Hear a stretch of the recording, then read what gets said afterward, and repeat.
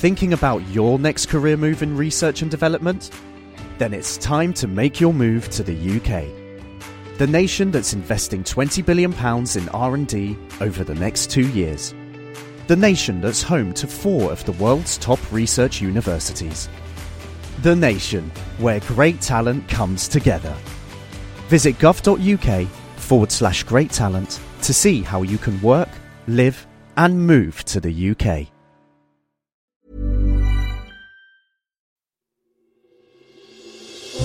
Question of the week from the Naked Scientists. Hi there, and welcome to Question of the Week.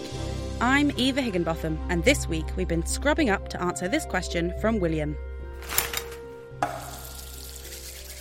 When a bar of soap gets used a lot and gets smaller, it seems to struggle to form suds properly. Is something other than just a smaller surface area going on? Makes me want to wash my hands just thinking about it. Alan Cowtherd from the forum said, "My guess is that most soaps include volatile and easily soluble components that aid lathering. As the bar shrinks, its surface-to-volume ratio increases, so these components are lost more rapidly. But what do the experts think?" Philip Broadwith, business editor at Chemistry World for the Royal Society of Chemistry, gave us this answer. The reason a small soap bar doesn't make such a good lather is mostly down to surface area. To form bubbles, you need to dissolve soap in water and then agitate it. And with a solid bar of soap, you can only dissolve the soap molecules at the surface of the bar. With a large bar, the water on your wet hands is in contact with quite a large area, so can dissolve quite a lot of soap quite quickly and make a generous lather. But with the smaller bar, your surface area in contact with your hand is smaller, so even if you have the same amount of water on your hands, the soap is released more slowly.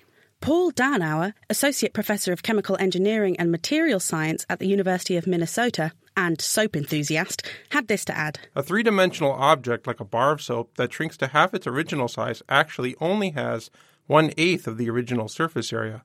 People are not scrubbing with the bar that much longer, and the perception is that they are not getting as much soap transferred to their hands. Right, so, by that math, to use a bar of soap that's gone down to half its original size, you'd need to be scrubbing your hands for 8 times longer. No wonder we get impatient. A second impact is the perception of the bar by the hand washer with time. Soap bars are made of heavy molecules, such as soap molecules, but they also contain light components that enhance the hand washing experience.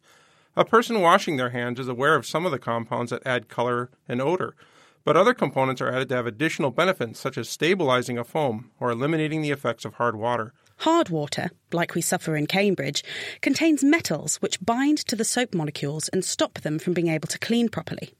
Soap manufacturers add special compounds called chelants, which will bind to the metals and protect the soap molecules. But what does this have to do with getting a good lather from a small bar of soap? Over time, these lighter compounds will evaporate into the air or preferentially leach into the water faster than the heavier soap compounds. The end result is that the smaller soap bar is less effective later in its life at forming stable, lathery foams that are good for washing your hands. And Philip has an extra tip for the frustrated hand washers out there. You might be able to get a better lather by carefully adding more water to your hands, but that's quite difficult to do without washing off the existing lather. Alternatively, when the bar is small enough, try rubbing it over the backs of your wet hands as well as just the palms, so it's exposed to more water to dissolve more soap. So, there you have it. There is more to the frustrating experience of washing your hands with a well-worn bar of soap than just a smaller surface area. Next time, we'll be answering this question from Marcus. How can oak trees and others grow so huge without making a great hole in the earth? Where does their mass come from if not from the dirt? But what do you think?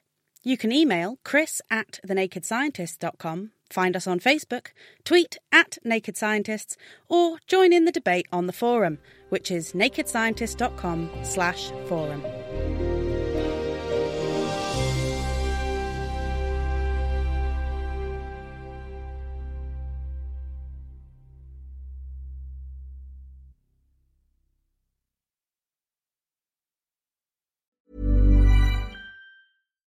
Botox Cosmetic, out-of-botulinum toxin A, FDA approved for over 20 years. So, talk to your specialist to see if Botox Cosmetic is right for you. For full prescribing information, including boxed warning, visit BotoxCosmetic.com or call 877-351-0300. Remember to ask for Botox Cosmetic by name. To see for yourself and learn more, visit BotoxCosmetic.com. That's BotoxCosmetic.com.